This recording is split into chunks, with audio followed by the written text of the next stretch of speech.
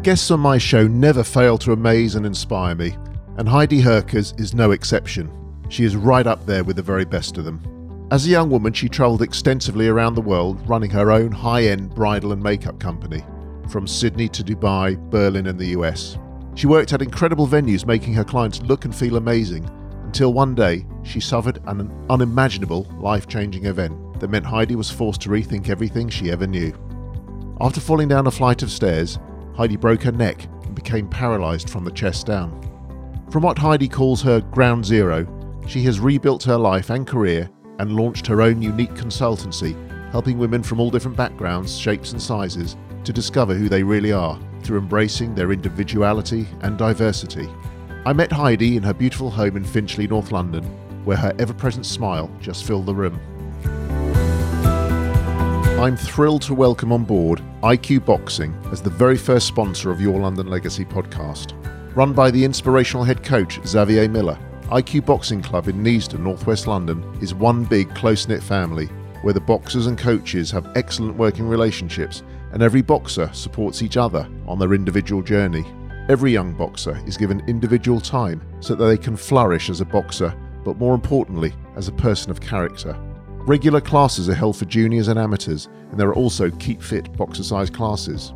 IQ Boxing is built on the pillars of respect, hard work and dedication, and with its supportive trustees, grows from strength to strength. You can find out more about the London legacy IQ Boxing are creating by following them on Instagram at IQ Xavier Miller or www.iqboxing.co.uk. I'm Steve Lazarus, and this is Your London Legacy. So we're going to start this again. Yeah. Because silly me didn't press the record button fully, so we were a few minutes into that conversation. Yeah, it was going quite well. We're starting again, people. Yeah. So I'm delighted to say I'm here with Heidi Herkes. Herkes, I'll get it right in a minute. It's fine, Heidi Herkes. Heidi Herkes, who hails from North London. North London. Yes, in Finchley. Finchley. London N3, a few miles away from where I'm based in Mill Hill. Yeah. Oh, I'm all embarrassed now because I didn't press the record button properly. Herkes is from where? It's Norwegian extraction, we think. Extraction. Yeah, but we're a bit of a mixed bunch, so could be anywhere, but we think so. Well, thank you very much for inviting me into your beautiful home. That's a pleasure. We're sitting here, I should have said actually, we're sitting here, the doors are sort of open. If you hear birds tweeting outside, that's because Heidi's got a birdcage sitting just a couple of feet behind me with... That'll be the budgies. Budgies, and are they budgies? All budgies? Yes. Yeah. So we shut the door a little bit just to keep the sound down. Yeah. But it is a beautiful, beautiful May sort of spring afternoon out. Blue sky, it's looking gorgeous. So thank you very much for inviting me into your lovely home. Pleasure. And the dog is safely in the other room, I think, at the moment. Yeah, he's gone. Heidi has a wonderful story and an inspirational story to tell. So we will go through this in a bit more detail in a minute, but just briefly, for the sake of the listeners, just explain what happened to you 4 or 5 years ago that changed your life and turned it upside down. Okay, so 5 years ago, on the 2nd of March 2014, I was running a very successful hair and makeup company specialising in weddings in and around the UK and abroad. But on this particular day, I was doing a wedding trial. So I was preparing the hair and makeup for a lady that was getting married, and we had a really great day. And no sooner had I just put my brush down, I ran up the stairs to go to the loo. And when I ran, I tripped and I fell backwards and I fell down what was only about 5 stairs, and I broke my neck, which left me paralysed from the chest down. So, yes, my life was hanging upside down on a string at the time, and didn't quite know where it was going to take me from there on. How old were you at the time? I was 34. Mm-hmm. And where was this? Where did this actually happen? This was down in Richmond, actually. Yeah, I was house sharing in Richmond in a little kind of cottage. It was a lovely little house, but the stairs themselves were a little bit, higgledy-pickledy. And it's just one of those things, the amount of times I've sort of, not that I made a habit of falling down the stairs, but if, slip with your slippers on or whatever it might be, I never thought that would be my fate, so to speak. Sure. So, yeah. It's just out of interest. Was that How long have you been living in this property? Just over a year and a half. Right. So you were familiar with the layout of the property and the stairs and the... Yes. So nothing was a great shock to you? No. Apart from the fall, of course. So how did it happen? Were you wearing slippers or I was wearing slides slidey boots. Right. And I think it was because of that I just misjudged and it fell backwards. So... Wow. It was traumatic, and a lot of it, I was in induced coma for about 3 months after that, mainly because I think I had the operation and I just wanted to get out of bed, and I couldn't, obviously. I didn't realise that I couldn't walk. And when everything came to, that's when it sort of started to dawn on me that not only did I lose the power of my legs, but also of my hands. So as with a spinal cord injury, depending on where you break your spinal cord, mine was quite high up in my neck, so 2 more vertebrae up and I probably would have been dead. So I was quite lucky in that way, but yes, it was very difficult at the time. Did you know immediately that, in your mind's eye, as it were, that you'd caused yourself serious injury, or were you unaware? It didn't register, no, as such, that it was just full impact, but I think I passed out. To be honest, a lot of people keep asking me the question, how did I feel at the time? I don't remember. I blacked out. But then you realise when you're waking up in a hospital bed and you're having to be turned and everyone's doing everything for you because you physically can't lift your arms or your hands to your mouth. That's when the sort of horror all starts to unravel. Yeah. So that, I suppose, is the defining moment in your life. And do you think of that like as a before and after situation?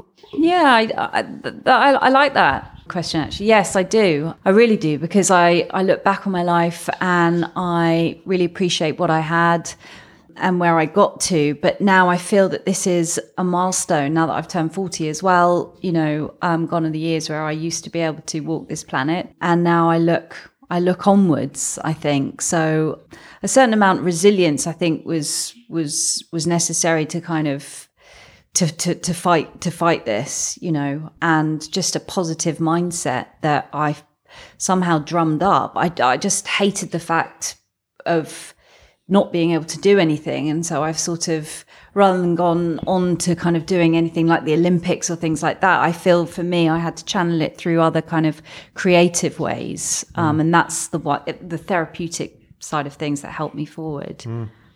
One of the things I found astonishing in doing the research on you before I came here, and which was obvious as soon as I came in and saw you for the very first time personally, is the smile on your face. Oh, It's just such a beaming smile. You always appear outwardly to be extremely happy and satisfied somehow with your lot. Yes. And I'm not saying there's any reason why you shouldn't be, but given that there is this before and after, I suppose, what is it? I mean, first of all, are you as happy inwardly as you appear on the outside? I'm pretty happy, I have to say. Well, I am. Yeah. Well, that's wonderful. I get my moments, but generally speaking, quite satisfied. So what is it that makes you so resilient? My wife has this concept she calls resilient knickers. Oh. my wife helps parents of kids with special. She's worked in the special needs. She's been a special needs teacher for 30 years, and she helps parents of kids who have ADHD and autism and so on and so forth. And it can drive parents' patience, and and she says you've got to put your resilient knickers on, and she actually went out and bought knickers and had them all printed with resilient and sent them to the parents, and they absolutely loved it. So, how brilliant. So what are your resilient knickers? What makes you so resilient? Because I think I don't know, I've never really taken life so seriously, and I just think that I had a near-death experience, let's put it that way. Sure. And the fact that I'm still alive, I guess I'm just really happy about that, and I realize that I've still got so much potential, and I have wonderful loving people in my life, and there is so much opportunity out there still. I just think that there's no time to wallow. You just got to get out there and enjoy life in the best way that you can possibly enjoy it. I suppose it's always like a little flame of hope inside me. There's a lovely poem actually that this Indian doctor read out to me in hospital, and it goes something like, hope is a thing with feathers that perches in the soul and sings the tune without the words and never stops at all. And that for me just stayed with me. You've actually printed it out. Isn't it beautiful? It's lovely. That kept me going. And I heard you say that, so then. I had to look it up. It's by Emily Dickinson. Emily Dickinson, indeed. And it is wonderful. So what is it about the poem that inspires you? Is it just the idea of hope? There's always always light at the end of the tunnel, in other words. There's always that flicker of glimmer of hope. That's right. Yeah. I found it very comforting and soothing because, when literally all the chips are down, you have to surrender to it all. And the only thing that's going to keep you going is hope and Do you think faith. you've got more hope now than you did before? Do you see life in a different way now than you did before? I mean, because before everyone thinks they're invincible when they're younger, and it's a bit of a easy come, easy go attitude to life. I think, to a certain degree, because of my limitations, I have to be reasonable within myself. But I guess it's like, I do believe, that there is still so much hope out there for anyone with any, sort of disability in that way. I really do think there is, especially with technology and how fast it's coming along, and seeing all these inventive things of exoskeletons and, whizzing standing wheelchairs and things like that. It's really great, but it's something I'm excited about for the future. Yeah, it's interesting, these developments. In fact, I was listening on the radio this morning. One of the presenters was in a rehabilitation unit for veterans from the army who've suffered severe traumatic injury post Afghanistan and Iraq. And the equipment they've got nowadays to measure every sort of muscle fibre and bone movement and musculoskeletal, this and that and the other is just incredible. Yeah. So, I mean, have there been improvements since you had your injury that have helped you? I think the operations, I've had various operations on my hands because due to the break, and where the spinal cord is damaged, it made my hands sort of curl up. And so because of that, I couldn't open them. And it's very, very difficult to try and do anything with a fist-like hand. And so after a couple of operations, they've really opened up my hands, which allows me now to pick up things more freely. I mean, my dexterity will never be the same, obviously, but I've had various splints made that help me, do my makeup or eat or things like that, So in that way, it's quite great. I mean, I'm really, really happy, and I have a lot more movement actually that's come back in my upper body. That's wonderful.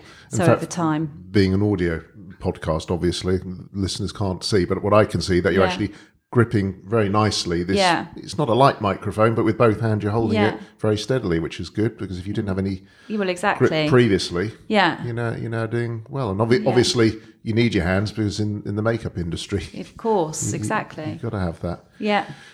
So let's just take a step back a minute, pre that date. So what was your childhood like? My childhood... Where did you grow up? Well, originally born in North London, so Woodside Park. Oh, know it well, yes. Yeah, Woodside also Park. Also around the corner from here. Yeah, and I went to school in Hadley Wood. But I was very close to my godmother, who's German. And so she took me under her wing as a little girl, and she used to take me out for nice road trips around Italy and France and places like that, and Germany, obviously, and so learnt the language.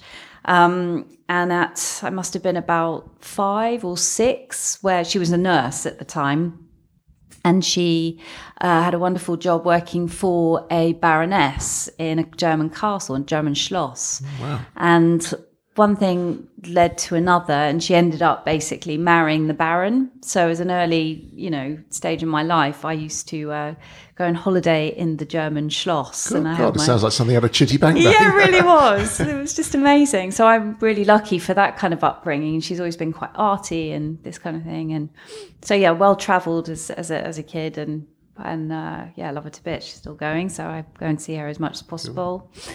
And from there, as a child, I have, I suppose, just continued and done all the education, through to university at King's College on the Strand.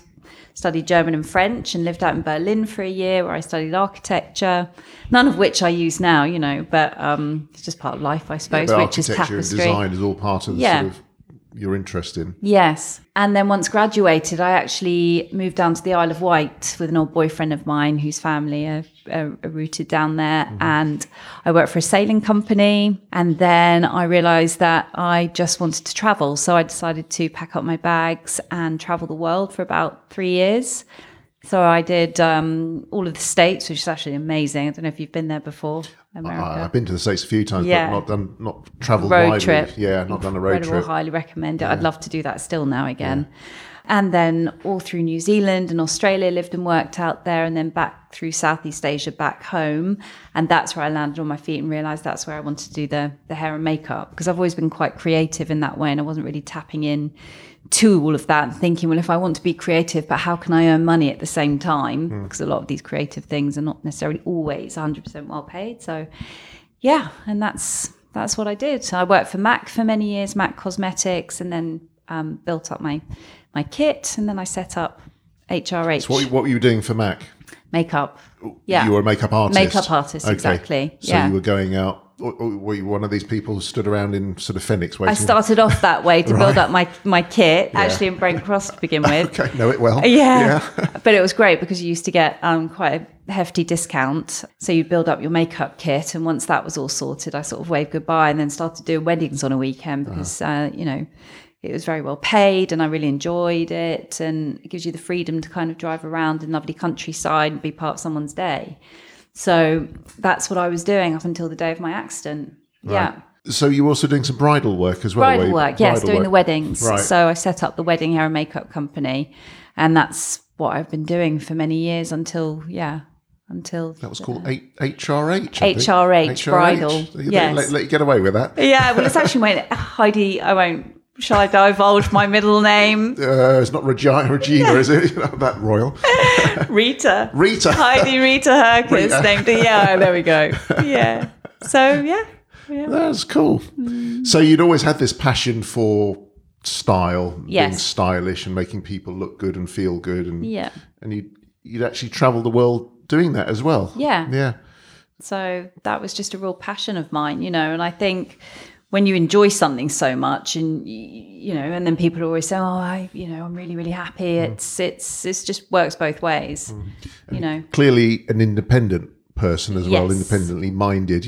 Yes. Going off and traveling for 3 years. Yes. Was that on your own, or was that with a group of friends? No. That time, no. That was an old partner of mine, Welsh. Okay. From Wales, because my family moved up to Wales about 20 years ago to run a bed and breakfast. Uh-huh. So hence the Welsh connection. But yeah. So then you had this life-changing injury, an accident, and you were sidelined for about a year, I think it was it? Yeah. You were in an induced coma first of all. In induced coma for about 3 months, and then... Was that straight away after the incident? Yeah, after the operation. What's the idea of that? Was that to sort of reduce any potential swelling? No, it was mainly because I'd kind of woken up after the operation, but because I wanted to get out of bed, I was very mixed up, I think, with all the medication they were giving. I didn't quite understand what was the severity of the situation. I felt that I could still walk. So apparently I was saying to my mother that I just wanted to go home. But because I was constantly trying to lift my neck and it's just been operated on, they had to put me in coma. Wow. Yeah, and probably other reasons for it. I mean, it seems brutal looking back on it, sitting here now thinking about it. I'm sure they had perfectly valid medical reasons for doing it. But so what is it like when you come out of a coma for 3 months, and are you aware of the passage of time? Not really. No. You're just so drugged up a lot of the time, and mainly because of the pain, I think, as well, and also just letting the swelling down. That was probably another reason for it. And then, when you're coming to, just slowly, you start kind of putting one and one together.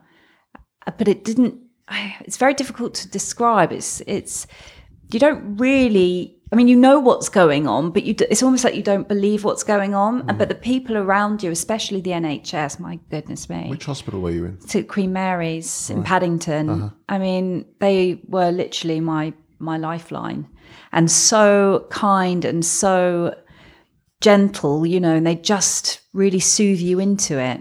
And I always felt safe. I felt safe surrounded by my family. I knew that I knew that I would be okay mentally in that way. And just over time, I think I just grew to accept it. It was a big loss, as you can imagine. Oh, crikey. Big loss. Yeah.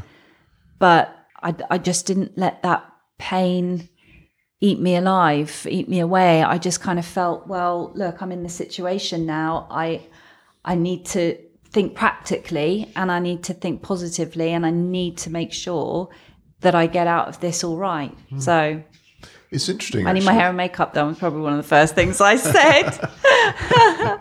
So you came out of your induced coma after 3 months. Presumably that was fairly soon after the operation you were in that situation. And then how much longer were you in before you came out, or you had rehabilitation when you came out? So from there I was transferred to a place called Stoke Mandeville, which is a rehabilitation centre for spinal cord injured people. And it was like Wheelchair City.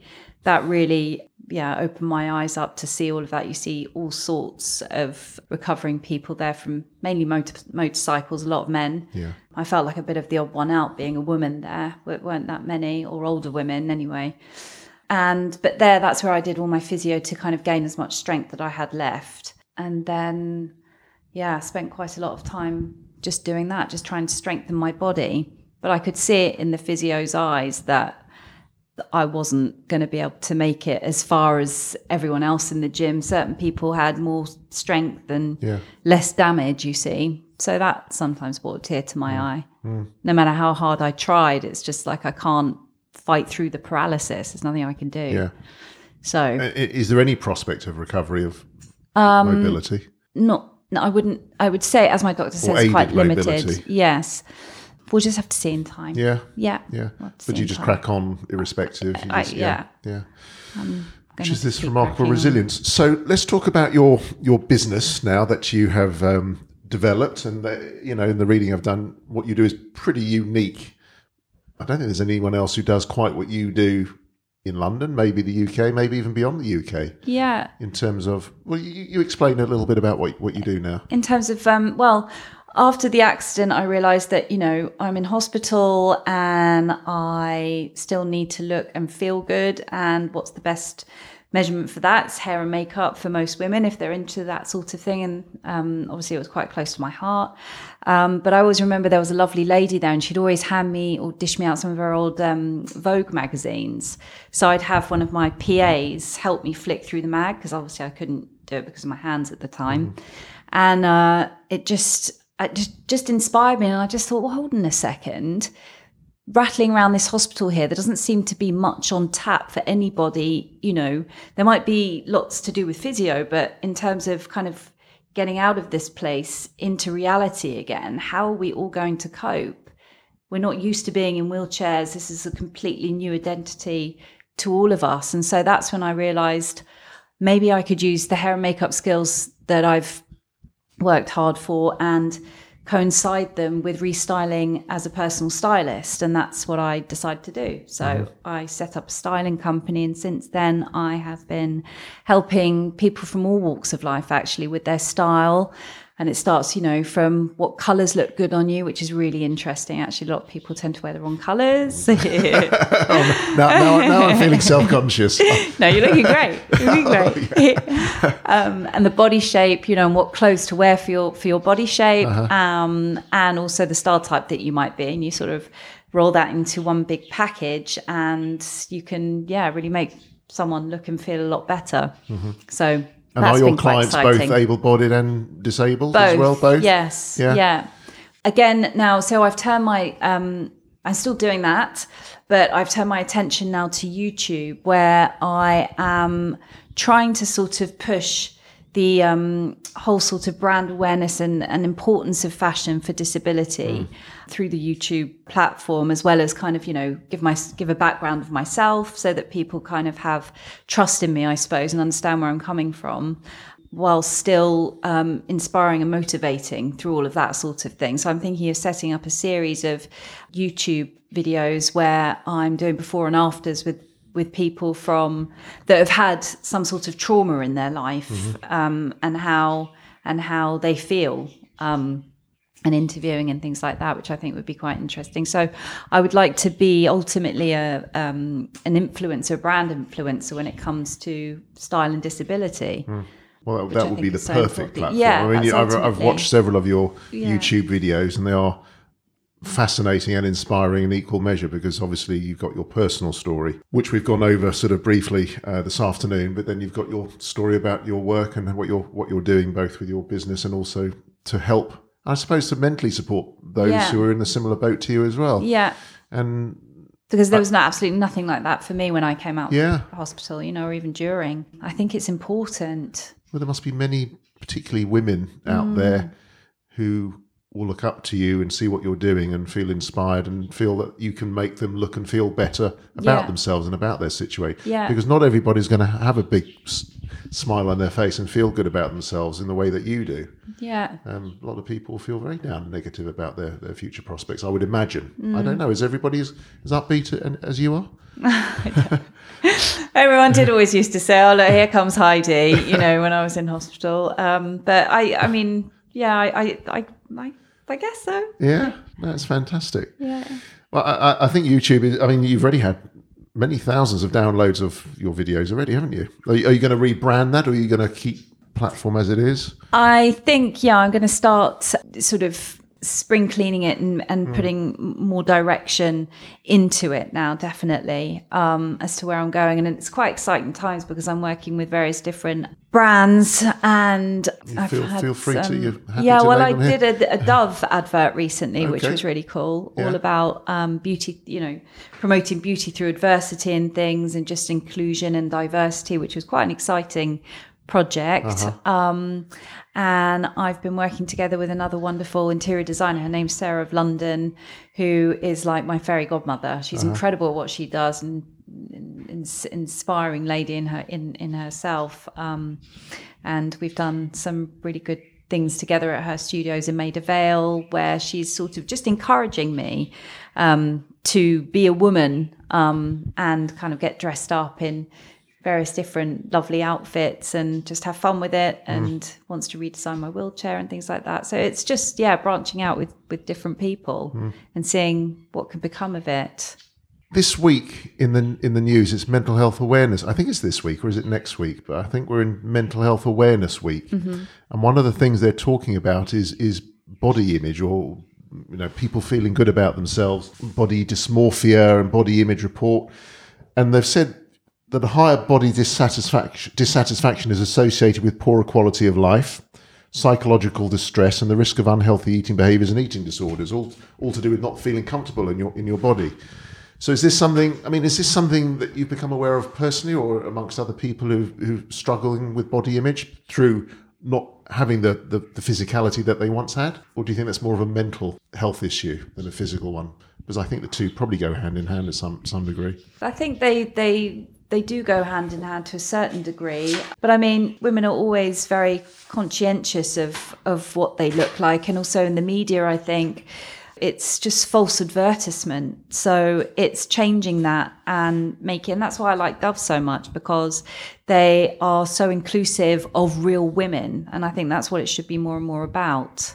It seems to me such a shame that people today, particularly young, although it spans all age groups, so I'm told, but particularly the younger generation are so hung up on how they look. For the men, they've got to have the six-pack and all for Instagram. All for Instagram. And it's leading to all sorts of mental health issues and eating disorders and, suicide and self-harm. And I just think it's terrible. And here's someone like you who's so positive, notwithstanding, the body trauma you've been through. Yes. And I just find it amazing that some people haven't got something and they're trying desperately to have it and are getting upset about it, and you've had something and lost it, and you're still still smiling and laughing. Yeah, no. Well, yeah, thank you for that. No, it's a pleasure. I'm just interested in why there is that difference, and why people are so hung up about body image. People obviously want to feel and look good. Yeah. But everybody's different. Yeah. And this is what's so great about what you're doing, because it's all about diversity. Yeah. I gave up trying to go to the gym a long time ago, and I used the excuse when I hurt my back 2 years ago. I can't go to the gym, my back hurts too much. I just give up on it. it's just like, I don't know, just trying to have a positive mindset. And again, you can look good, but you also need a bit of a personality to go with it. You can't, I don't know, I just don't understand why people take themselves so seriously. It's really not necessary. Just have fun with it. And but yeah, you're right. I think in this day and age, especially with Instagram, and it's just the first impressions. I mean, these people spend God knows hours in front of the mirror to look good and have all these apps and filters, but then won't leave their house. It's pretty worrying. It's a bizarre world. Yeah. So when you're helping people look good, how does it work in sort of practical purposes? Do they come to you? Do you go through this colour coordination thing with them? Or so normally wardrobe? It's here. We'll have a styling session here, and sometimes I Skype people if they live abroad. But generally speaking, they come to the here, and we do a style consultation, and then I go personal shopping with them. And then we sometimes do wardrobe edits. So I go through their wardrobe, figure out what's right for their wardrobe, what's not. You have to be quite ruthless, and there's been a few tears. How is that? I would hate someone to go through my wardrobe because they'd find probably 2 colours in there. Yeah, well, it's really, really interesting. You've got to just be prepared to let go, I think, and be open to having new. And I think, that's why I won't let my wife go shopping with me. She insists. I said, no, you're not coming with me. Leave me alone. I know as the George what fits me. Oh, yeah, it's fun. But you have to want that change, I suppose. You know what I mean?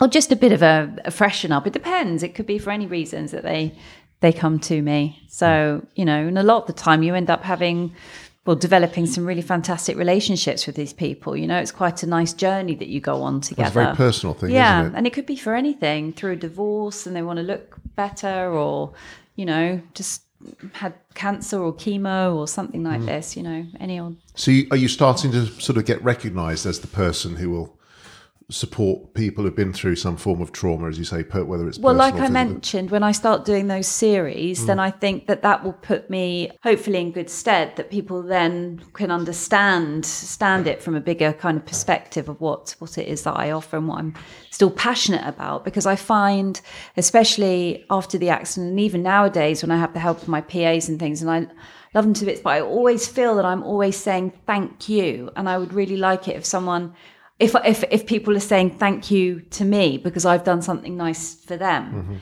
And that's something that I really miss, especially when I used to run my company, Yeah. So I need to have more of that. I want to do more. Yeah. I want to really kind of give back now. Well, I think you're certainly starting to do, you're doing that, not starting to do that. You are doing that clearly. So before we wrap up, because I know we're a little pushed for time, you've got things planned this afternoon.